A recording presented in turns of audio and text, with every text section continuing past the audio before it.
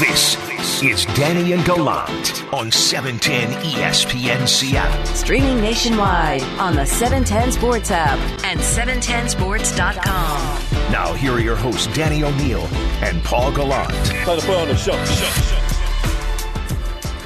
There's no problem with preseason football. You don't think so? The problem is the expectations for preseason football. There's no problem with preseason football. The issue is the expectations that can kind of adorn to it, and that might be the sort of the industrial media, the trade press's coverage of it. But we're going to have Brock Huard join us here in just a second. The issue for me is never that, oh my gosh, it's awful. It's like, well, it's practice games. Like, that's what they are. They're practice games. I think I'm jaded by the lack of meaning, and having covered so many of them, I get to a point where I'm like, yeah, I'm really watching this, and I feel like every single year you are seeing less and less players who actually might have an impact during the regular season. So that's a bit of a bummer. You're probably right. The only thing I suppose that you could do is get rid of it entirely. And would you want to do that at the expense of some of those young players? I wouldn't. No, you wouldn't. You need to have it. It is Brock Huard. He joins us here for Blue 42. Here we go. This is Blue 42. We're going to go red, right, tight, close, sprint left, GU corner, halfback, flat, on two. Ready, right. Now here's your hosts, Danny O'Neill and Paul Gallant. Blue 42! Blue 42!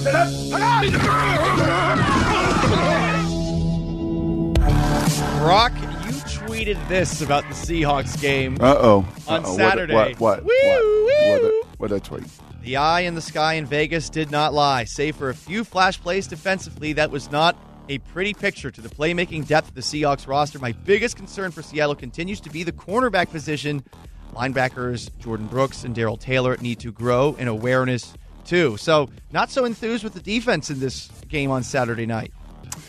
Well, I don't know how you could be. I mean, they couldn't get off the field. They gave up 79 plays. Some of the guys up front played very, very hard, and that's been documented with Green and Robinson, and those guys played hard. For Darrell Taylor's first game in 2 years, that was awesome to see him cut it loose and let it go. But, you know, if you're going to beat Indy, if you're going to beat the Rams, if you're going to beat the 49ers, if you're going to beat Arizona, you know, it's not, hey, that was fun that they cut it loose and let it go. It is, you got to be difference makers. Jordan Brooks got to be a difference maker. And, you know, he's filling some huge shoes. KJ Wright ended up where in the top 100 list last night? 67? Yeah. 67. Yeah. He doesn't have a job. What the heck's going on? It's nuts. Good for him, Isn't that honestly. weird? Finally getting recognized, but yeah, he's still unemployed. Well, I think a lot of it was production. You know, guys around the league look at the production, you know, and saw the batting average and the OPS and the home runs. And for KJ, that was tackles and tackles for loss. But that was also a respect to, yeah, he played very well last year. He was a difference maker. He made big plays for them. So there was not a lot of that. There were not plays on third down. You know, they could get off the field. What, they give up 5 straight third downs to begin? I think 6 of 7, 11 of 17 overall. Look, to be fair, though, I mean, the Yes. Raiders are out there game planning with the Peterman. Like, Oh, when sure. you give the Peterman Oh, yeah. a full game plan, like, you can't expect to stop the Peterman on third downs. That wasn't Derek Carr. That wasn't Ruggs. That wasn't their top running backs, receivers. They were playing their backups too, and that's why I made that point about depth. Right? Obviously, this was not the Seahawks frontline guys. There's no Bobby. There's no safeties. You know, unfortunately, Reed's injured right now. Obviously, DK, Tyler, Russ, Chris. I mean, it was your depth. So you wanted to see your depth against their depth. And if you just look at that objectively, people are all fired up at me. Oh, preseason game number 1. Stop jumping to completely. I get it. I understand. But there's only 3 of them. And remember, when this team was humming, and I mean humming, those preseason games were blowouts. They were doing to teams what the Raiders' depth did to them. They owned them. And, you know, to me, that was kind of the concerning factor of that was about your depth, the playmaking of your depth. And there was not a whole lot of playmaking to be had Saturday night in Vegas. Am I being too hard on Trey Flowers? Because my reaction, that throw outside the numbers to Zay Jones, number 7, I was like, that's Trey Flowers' career right there in a nutshell, man. Does everything right, might even get himself in the right position, but he can't make plays on the ball when he's there. And he's either going to foul or he's going to give up completions. We had a corner, Danny, when I got to Seattle. Really nice guy. Great guy. His nickname was Almost Fred. Almost Fred. Dang. And he's there every time. He's covering. He's super quick. He was not nearly as big as Trey. He's a corner, but he was almost Fred. Almost made that play.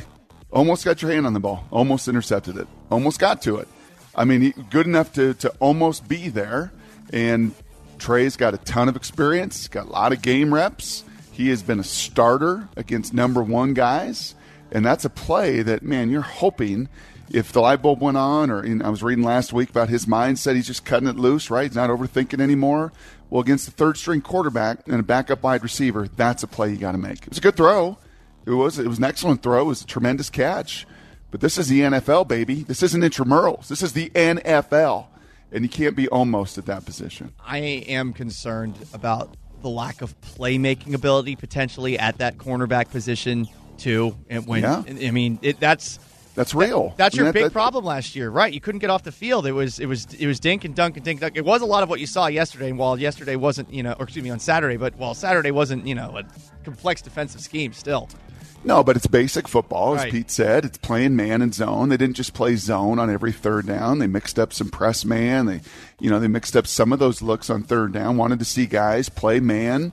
Couldn't get off the field a few times with tight end little stick routes and slants. You just love to collision those, right? You just love to see, okay, who's gonna be the difference maker? Who's gonna get us off the field on third down so we don't give up 2 8-minute drives to begin the game, right? Who is that going to be? And then I think over the weekend, the corner you had last year played the first half of the year with the bum knee. He gets cut. And please don't hear this as go sign him because he couldn't play either. So, finding a difference-making corner, and that was DJ Reed the second half of last season. And let's hope he gets healthy and is squared away and can build on what was a very good season last year because they are going to need him. Question 2. What was that corner's name they traded for last year? Quinton Dunbar. There you go. Whew. That guy couldn't play either. Easy to forget. He lost his next job. He didn't even rob anybody this time. You know what, though? He made plays in that game against the Patriots, which you can't say about many other Seahawks corners. One game. I know. One game. One game is it's more than I'm a little surprised, Brock, we didn't see any of the first string offense in the game. Pete has always erred on that side of taking preseason a little bit too seriously. At least he did his first 5 years as head coach. Yeah. Now it sounds like we might not see the first string offense at all in this preseason. Really? Is that a mistake? Well, I would like to. I would like to see some of that rhythm and timing and a little bit of the mix of tempo. Not that you've got to show all the cards, but I thought Saturday night was a byproduct. I think Holmgren was wired similarly, Danny, to Coach Carroll. He wanted to play starters, wanted to play his quarterback, and I forget, maybe it was Indy. We played Dwight Freeney in Indy. And, Kitten and John just got smashed because we were like on a third string tackle. And he was like, okay, one series out. Let's go. Or Hasselback. We're not doing this. We're not gonna expose our quarterback, our franchise quarterback, to third string tackle or fourth string tackle in this case. So I thought that was maybe a little more of a byproduct that, Carson and DK and Tyler don't need reps if they're not with Russell, and we're not going to play Russell if we got backup center, backup guard, backup left tackle as beat up as they are. So hopefully, I would hope you'd want a little run. I'd hope you'd want to communicate a new language, right? It's a foreign language for the first time, and now the next two are going to be at home. So at least, it'll be a little easier to communicate. You won't have to deal with some of the noise like you're going to have to deal with week one. Tempo's wonderful and checks and putting all that on Russell's plate is great. He's ready for it. But as we know, man, playing in the NFL on the road, that's not easy to do. Game number 1, amped up place, good Indy defense, a lot of speed. I would think you would want some live bullets and some live reps before week number 1 in a whole new system. I really wonder if there will be the kind of crisp cohesion coming out of the gates. And Brock, I'm curious as to how you felt about Stone Forsythe at left tackle in this game. It's his first game. I don't want to read too much into the corner blitz off the edge. Right. But there were some moments early on where it really looked like he was trying to catch up to the speed of the NFL. Yeah, welcome to the NFL moment. I mean, you're a 6th-round pick, right, for a reason. Awareness and quickness and all of those things, and on the road with noise. And those Raiders fans got after it a little bit. Their first time to be in the Death Star, and they were excited to be there and backup quarterback and everything else. And whether it was Geno that needed to have a little bit of awareness with a nickel blitz off of that formation, or whether it needed to be Stone to see that. Left guard actually, I thought, called it out, or receiver called it out. He started to get a little feel for what was coming, that they were going to bring, an extra man to that side, but neither quarterback nor left tackle nor anybody got that communicated. And it was a rough night, but that's what I expected. I mean, did I expect Stone Forsythe to come in and be a monster, lockdown, shut it? No, he's going to be a developmental guy that's going to take some time to grow and develop, and quickness and awareness, and hopefully he can make it in this league when you're a 6th-round pick. That's my expectation and projection, and even more. Why you need Dwayne and Jamarco and even Ogbuehi up front to find a way to get themselves healthy or on the field. Insert Dwayne Brown's pocketbook. Feeling pretty good about Saturday night. Well, I don't know. I mean, Danny, you parsed Pete very well. Did you parse John Schneider pregame? Yes. What translation is we're not doing anything on Dwayne.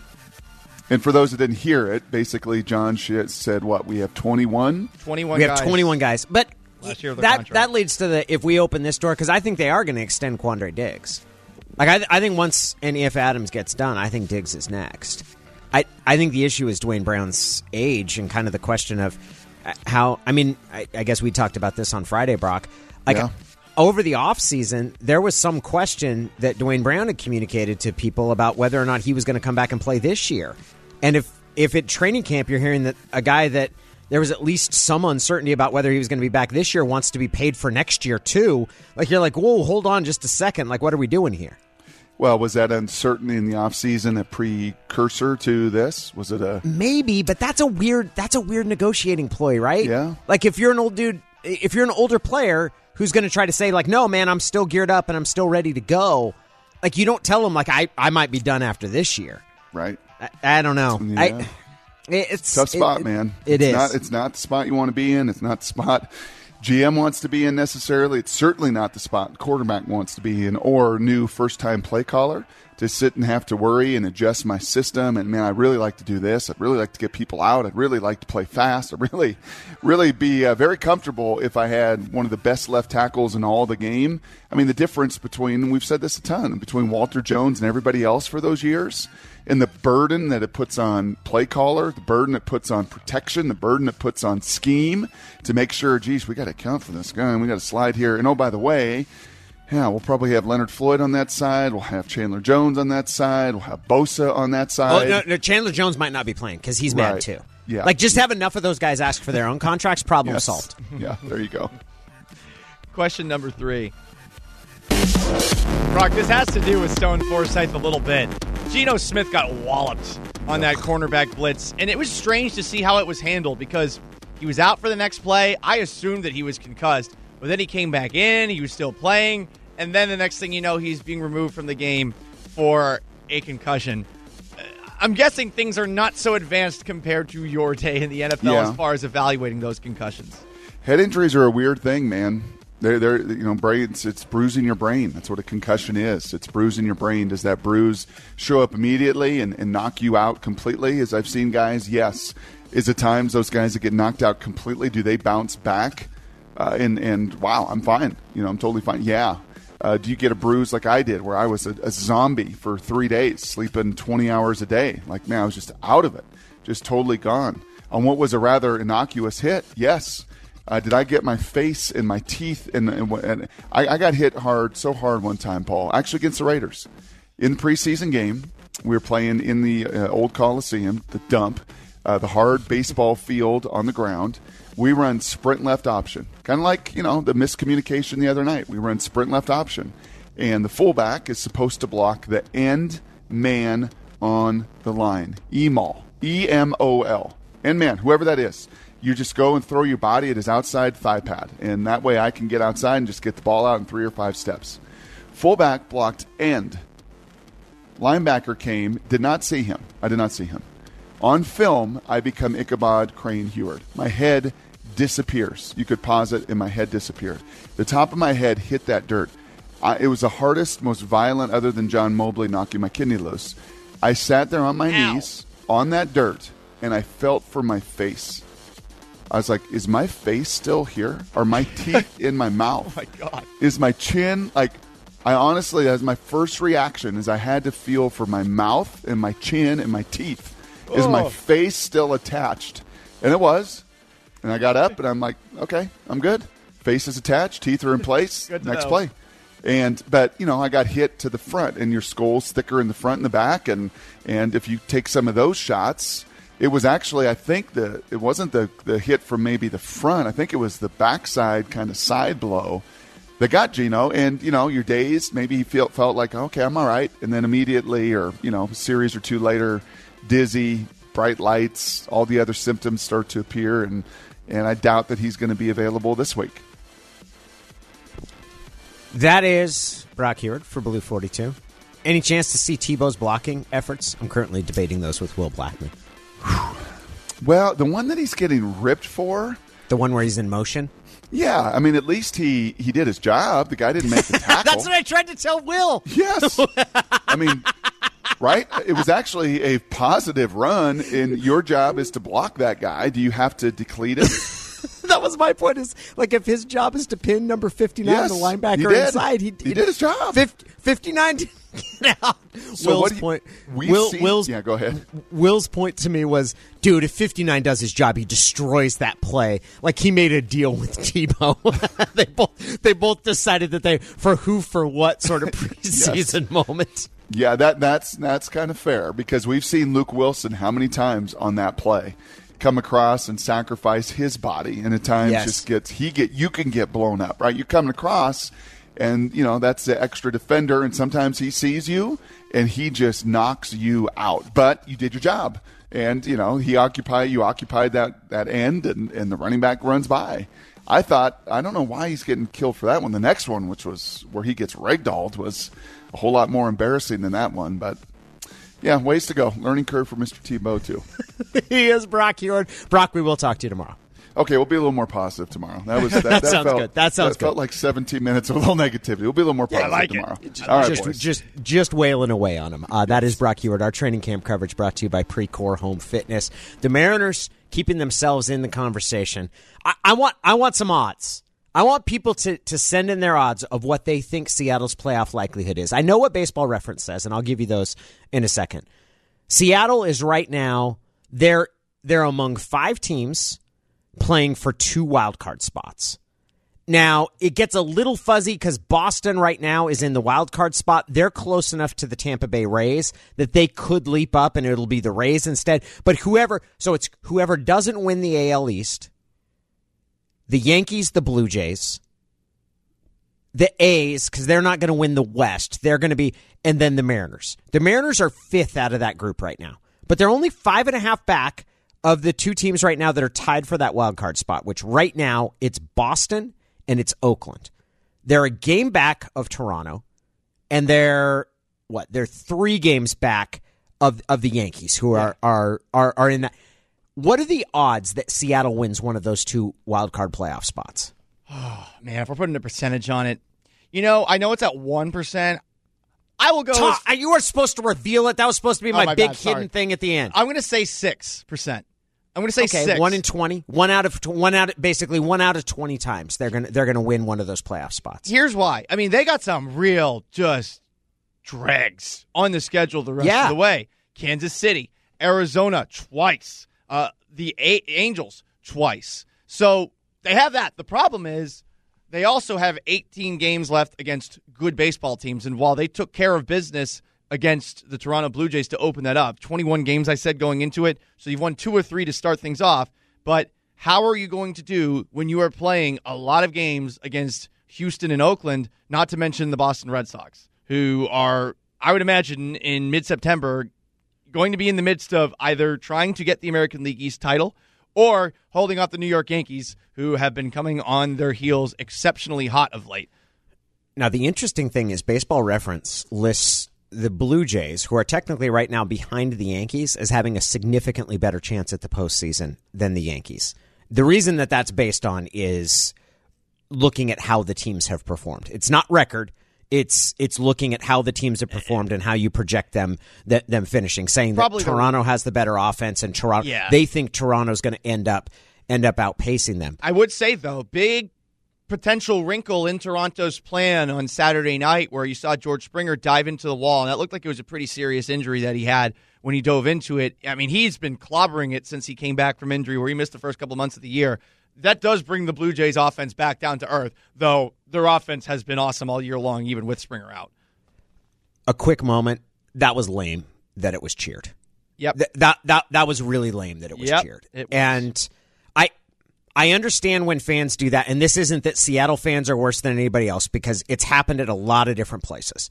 It's lame when you cheer an injured player. I don't care if that player is the most hated rival of your team, or if he's been part of a cheating scandal in which George Springer has, or if it was Navarro Bowman when he got hurt in the NFC Championship game and somebody threw popcorn. It's lame when fans cheer an injured player. If you think that was karma, you're a loser, period. Yeah, George Springer I can speak for his character. That is a great person. And I know, yes, the cheating scandal, he's a part of it, but I mean, that's a real stand-up person. And yeah, that bothered me. That bothered me on Saturday night.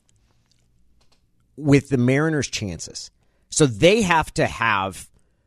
have to have the best record of those 5 teams. They have to have one of the top 2 records. And I think if they win 2/3 of their games, I think they're going to get there. And that's not a 1% chance, as Baseball Reference has it listed. Like, it's not. Because, and my rationale is that the Mariners are a young enough team that they've got some young hitters who could take some jumps. If Jared Kelenic plays like he's played the last 2 weeks instead of how he played the first couple months, like, that's a significant difference. If Kyle Lewis comes back, which he's having batting practice right now, like, there's the possibility that your lineup is going to get better over the final course, and you've got enough games against Oakland that you can certainly catch them. But I think it's more like 10%, and that's still not. But I don't think that this is a prayer, and that it's just a matter of, hey, this is the longest of all. I don't think this is like 95 even. I think they've got a reasonable shot. They've got like a half court heave at it. It's not likely. I don't expect it to happen, but I don't think this is a 1% shot in the dark.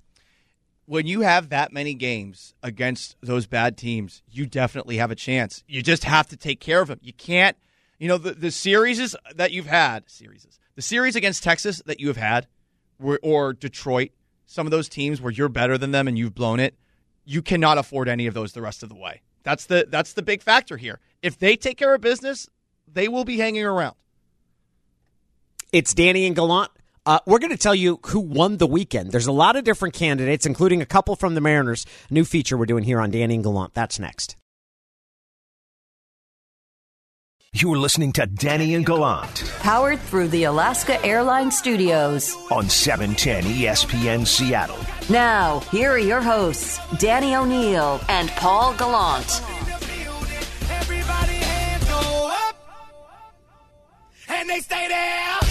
Who won the weekend? We got some different candidates. I want to put Jared Kelenic on there because he hit a 380-foot line drive the opposite way and showed more power than any 22-year-old rookie has a right to. But probably Luis Torrens, right? With his 5 runs batted in and the end of that. He also had last week had a game-winning hit in which he scored Kelenic. What was that on Thursday's game? So we got some candidates here. Who are your candidates for who won the weekend? Kelenic and Torrens are in a back and forth because Kelenic had a walk-off walk. And he's been showing his patience at the plate in those big-time spots. I think he deserves credit for that, especially considering how much he maybe had been pressing early on in the year. How about baseball replay?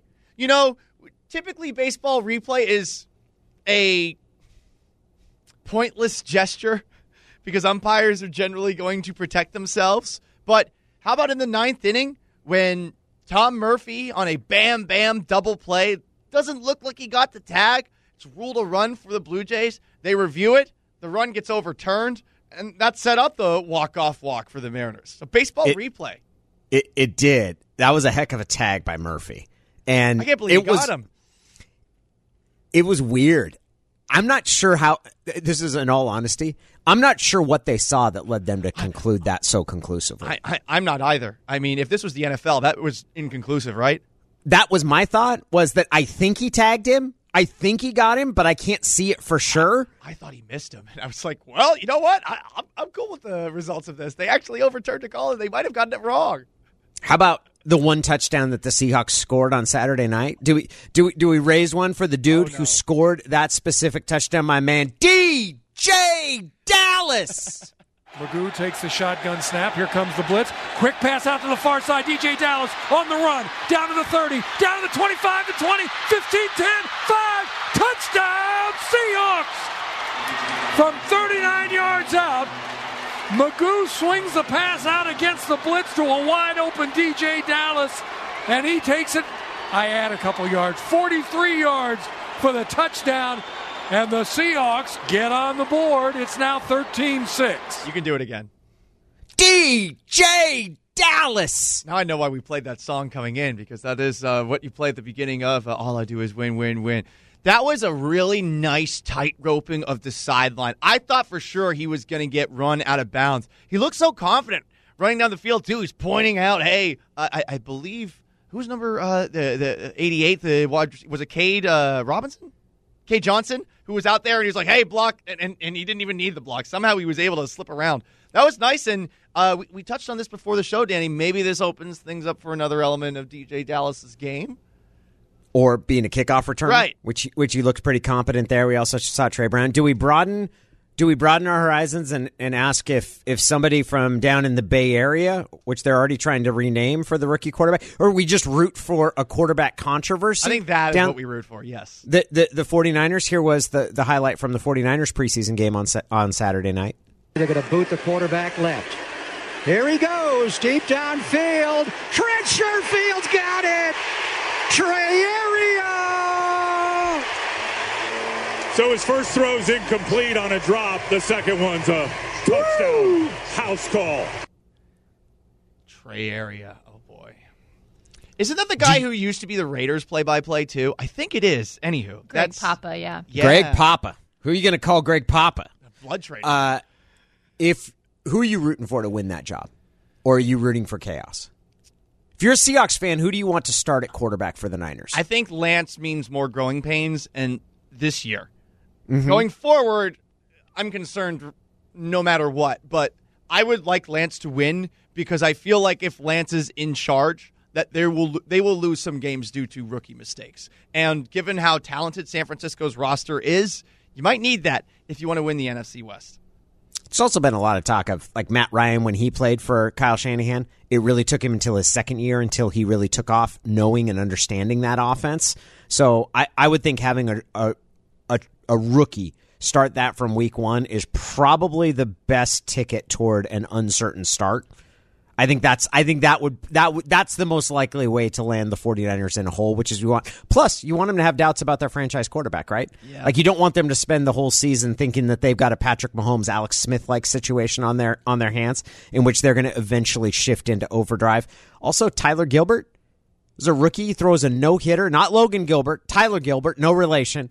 Tyler Gilbert for the Arizona Diamondbacks. That must be a pretty good feeling, throwing a no-hitter in your first Major League start. Doing it for the Arizona Diamondbacks, too. I mean, what a wretched season they have had. That is a team that the Mariners have up ahead. I would rather Logan Gilbert have done better. It was a shame to see Logan Gilbert get smacked around yesterday at the ballpark. But, yeah, that's great. And your first start, a no-hitter. Jeez, it's all downhill from here, I guess. Well, we have published a poll. Maura Dooley, our producer, has put it out. I've retweeted it. We got about 100 votes in it. Who won the weekend? Luis Torrens, Tyler Gilbert, Trey Lance, or DJ Dallas? Is this R2-D2 in the background? I like it. It's correct. We're computing those. Who would your vote go to, Paul? Well, if I got to pick between those four, I got to give it to Torrens. I got to give it to Torrens. I would have liked to see a little more out of Dallas, and I can't give it to Trey Lance. No, I get canceled for that opinion. Trey Lance got 6.3% of the votes. Luis Torrens did win it at 43.8%. Look, they all of a sudden opened the floodgates. The Mariners had gone through basically a 2-week stretch in which all of their games had been decided by 1 or 2 runs. All of their games had been decided by 1 or 2 runs. And Torrens, with those 5 runs that he drove in the Mariners' final 2 at-bats on Saturday, hits a 3-run homer and then scored 2 with his double in the 8th inning, and the Mariners end up winning 9-3. It kind of opened the floodgates and changed. This feels a lot different, them coming back to win that game and going into, even though they were beaten yesterday, they head back out on the road. They got 3 games against Texas, against the Rangers, which they need, and then you've got 5 games total against first the Astros and then 2 games on the road against the A's in what is, once again, I feel like this has been their last three road trips, like a critical road trip for this team. Yeah, and now, I mean, if you look ahead, how many of these series do you feel good about? I feel really good about how they're playing. I think they're playing good baseball. But this is the problem. Like, Texas is weird. Whenever you feel good about the Mariners going up against Texas, that's when they don't do well, right? And I mean, last year they owned them, and then the years before that too, they've had a lot. They've had Texas's number, but recently Texas has been annoyingly good in these series against Seattle, and those games that they have blown along the way. I mean, that's why they're 5.5 back as opposed to 3.5 or 2.5 out of the wild card spot. It's Danny and Gallant coming up next. We are going to take a look and try and tell you exactly what's happening with 2 things. The first is Jamal Adams' contract, which is being described as exasperated by one moron. And then we're going to try and find the logic behind the new taunting rule, which looks as awful as advertised. That's ahead. You're listening to Danny and Gallant on 710 ESPN Seattle. Now, here are your hosts, Danny O'Neill and Paul Gallant. I saw this headline over the weekend, Danny, and I thought of you. It came from a scribe that I know you love. Pro Football Talk headline: exasperated Seahawks plan to let Jamal Adams finish rookie deal, tag him twice if need be. That's a ridiculous headline for this simple fact. I don't think the Seahawks are exasperated at all. I don't either. That's not an accurate description of how anybody's feeling. I don't think that means they're going to move or that they consider this a negotiation that is ongoing. They feel like they've gotten to a point that should result in a deal. But I don't feel they're at some breaking point. Mike Florio has a long-standing issue with Seattle. And the bias comes out clearly in the way he couches and frames things. And you can see that through the sequence of coverage that he has in this issue on Jamal Adams. How can you tell what Seattle's going to do for the next 2 years? How can you say right now that Seattle is going to say, all right, that's it, we're done with you? You think if Jamal Adams comes in today and says, I will take that last offer that was on the table, that Seattle's going to say no? Like, that's what that headline kind of implies, right? Yeah. But no, it's exactly what Mike Florio does, which is he takes a bunch of fairly loaded phrases that don't actually mean that much. What does that tell you about what's going to happen in the future? Very little. Exasperated Seahawks plan to tag Jamal Adams twice. He's telling us what's going to happen over the next 3 years of that payroll. That word exasperated is very loaded, and my gut tells me that given Mike Florio's, I think, close relationship with a lot of agents across the league, that specific word came from an agent. I could be wrong on that front, but do you think the Seahawks would sign their name on a word like that if they were describing the situation? I doubt it. Now, per this post, Danny, a league source tells Pro Football Talk the Seahawks are truly done negotiating with Adams. They believe that might be true. That part might be true. Like they might be at a point where we're not moving anymore. That part might be true. I could see that too. And they believe they're at a point where they made a fair and appropriate offer. They're saying that if he doesn't want to accept it, that they would consider franchise tagging him twice. I guess with this offer still on the table for 2022 and 2023. Well, you do get to a point with franchise tags where you can't offer longer term extensions. I think that part of the report is, I do think Seattle's made an offer that they say, hey, this is what they usually sign a guy when they extend a player, usually it's for $1 million above market rate. This offer on the extension is more than that. They've gone above and beyond what they usually do at their position, and in part, in their mind, that's a recognition of the value that Jamal Adams has, and probably, frankly, the fact that they do want him signed long-term given everything that they gave up to get him. If he doesn't accept that, though, their approach is not going to be this offseason. Thanks, dude. Enjoy unrestricted free agency. And no one should expect that that's what it is. Yeah, I'm with you on that one. And, I look at his agent, Kevin Connor, who has been Tre'Davious White's agent as well. I looked last year to see if there were any similarities to the back and forth between the Bills and Tre'Davious White and the back and forth between the Seahawks and Jamal Adams. There was radio silence for essentially a month from August 5th before White signed his extension, I believe September 5th, making him the highest paid corner in the NFL. The only conversation was, I'm not in a rush to sign a contract, and he had thought about opting out for COVID-19 reasons. So this goes back to the back and forth between Adams and the Seahawks, and there's another post that just came up a couple of minutes ago, Danny. Source, Jamal Adams would challenge safety-based franchise tag. I want to go back to something you said a little bit earlier. Where do you think this Florio carrying a flag against the Seattle Seahawks is coming from? I don't know. I mean, I'm not inside his head. Right. I don't know. I will tell you that I get the same read, though. He is typically I feel that most of the phrasing of his news is biased in a way that makes it seem like Seattle is facing some sort of undue pressure or has mismanaged this. The issue with Jamal Adams' contract, he's been saying this for a year, is that he thinks they should have signed him to an extension when they did the deal to trade for him. But where does it come? I don't know. He's a pretty reliable ventriloquist when it comes to Russell Wilson's. I'm not sure why he does, but he was the one that had the post this year talking about Pete Carroll having final say and sort of characterizing that his power's unchecked.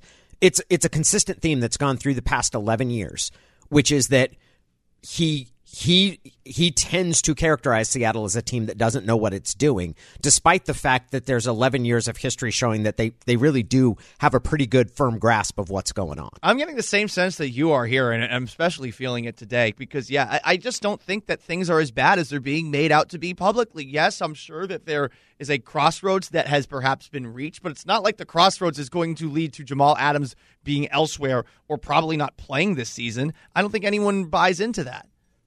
This is a micromanaging of moves 2 and 3 years ahead of time. Jamal Adams has a very simple decision in front of him. He can choose to accept the contract that's been offered, which is a 4-year extension that will pay him $70 million with $38 to $40 million of that, $38 million of that guaranteed. He can choose to not accept that and not play this year, in which case he won't make the salary of $10 million. Right? Every game he misses will take a chunk out of that. He would probably show up at some point during this season to prevent the contract from tolling. Or he can play out the final season of the contract, show up and play all of those games, make the $10.8 million, and at the end of that be scheduled to become an unrestricted free agent, at which point Seattle would have a decision about whether or not they apply the franchise tag to him, which they almost certainly would because they wouldn't want him to walk for anything. That's the full range. And all of those... None of those scenarios are outside the realm of possibility. I think he's ultimately going to end up signing for the extension that's on the table because he won't want to take the risk of injury and what that would mean toward leaving $38 million that are out there. I agree. I feel like this is probably, after a couple of weeks, something that he could come back to and say, okay, well, we were really close to the finish line, and it did seem that way not too long ago. We saw that report about what the Seahawks had left on the table. It sounded like there were some really minor details that they were trying to iron out. It's Danny and Gallant. He's Danny O'Neill. I'm Paul Gallant. We saw enforcement of the NFL's new taunting rule over the weekend. We saw it when Colts running back Benny LeMay had a really nice run. I mean, he's broad. There's a crowd of defenders, and he drags that crowd of defenders 10 yards. He gets out of the crowd and looks down at the last person who tackled him. I don't know if he said something there, but he made a quick little gesture, and it was essentially like a gesture of 2 fist pumping, flexing essentially. And then he turned and he went upfield. Ref throws the flag for taunting. If you're just factoring the visuals in, Danny, if that's what the NFL is going to start throwing 15-yard penalties on, then we're going to see a lot of laundry this year. It stinks because I think anybody that watches that, it's possible that LeMay basically said, let's go. Yeah. Like, you watch it, like it's very possible, and maybe he said something else, but it's very possible that he just kind of pumped his fist and he was looking down at the defender, but he just dragged a pile of guys. I don't know why the NFL is doing this, but it must be at some point they think that this is costing them money, right? Because, like, we could talk about the no fun league and all, like, there's somebody in their business operations that thinks it will benefit the league's bottom line to get that sort of gesturing out of the game. And I can't for the life of me figure out why that is. I don't either. I mean, does it turn off older viewers? Does it turn off older fans of the NFL? I guess, but at the same time, this is the kind of stuff that I don't really understand, but Juju Smith-Schuster's TikTok dances before games, there is an audience for that. It's a young audience that I imagine the league is trying to captivate, and I don't think that think about the children is actually the smart play here if that's what the NFL is thinking too, and I don't know that they're going that route. Do you think that's what it is? See, I wonder if they've either are making a miscalculation or have gotten information that advertisers don't like the taunting. That advertisers, because that's something the NFL would listen to. I don't believe for a second that the NFL has any sort of hidden heart of gold where they're like, we really need to get taunting out of the game to get back to. I mean, dude, they're letting Deshaun Watson basically make a farce of. If they really had a moral center, wouldn't they address that issue as opposed to taunting? Yes, I agree. I think the honest way to look at it is that the NFL protects what it perceives to be the bottom line. They can make mistakes in that, but they're not doing this out of the goodness of their heart. They must be doing it because they think advertisers don't like it. And that's weird too. Imagine the many alcohol companies, the many beer brands that would be upset with taunting. It feels like it's completely against their nature. He's Danny O'Neill and Paul Gallant. It's Danny and Gallant, 710 ESPN Seattle. Just when we thought we were out on the Mariners, they pull us back in. We'll tell you how they did it and how they're keeping the center stage next, right here.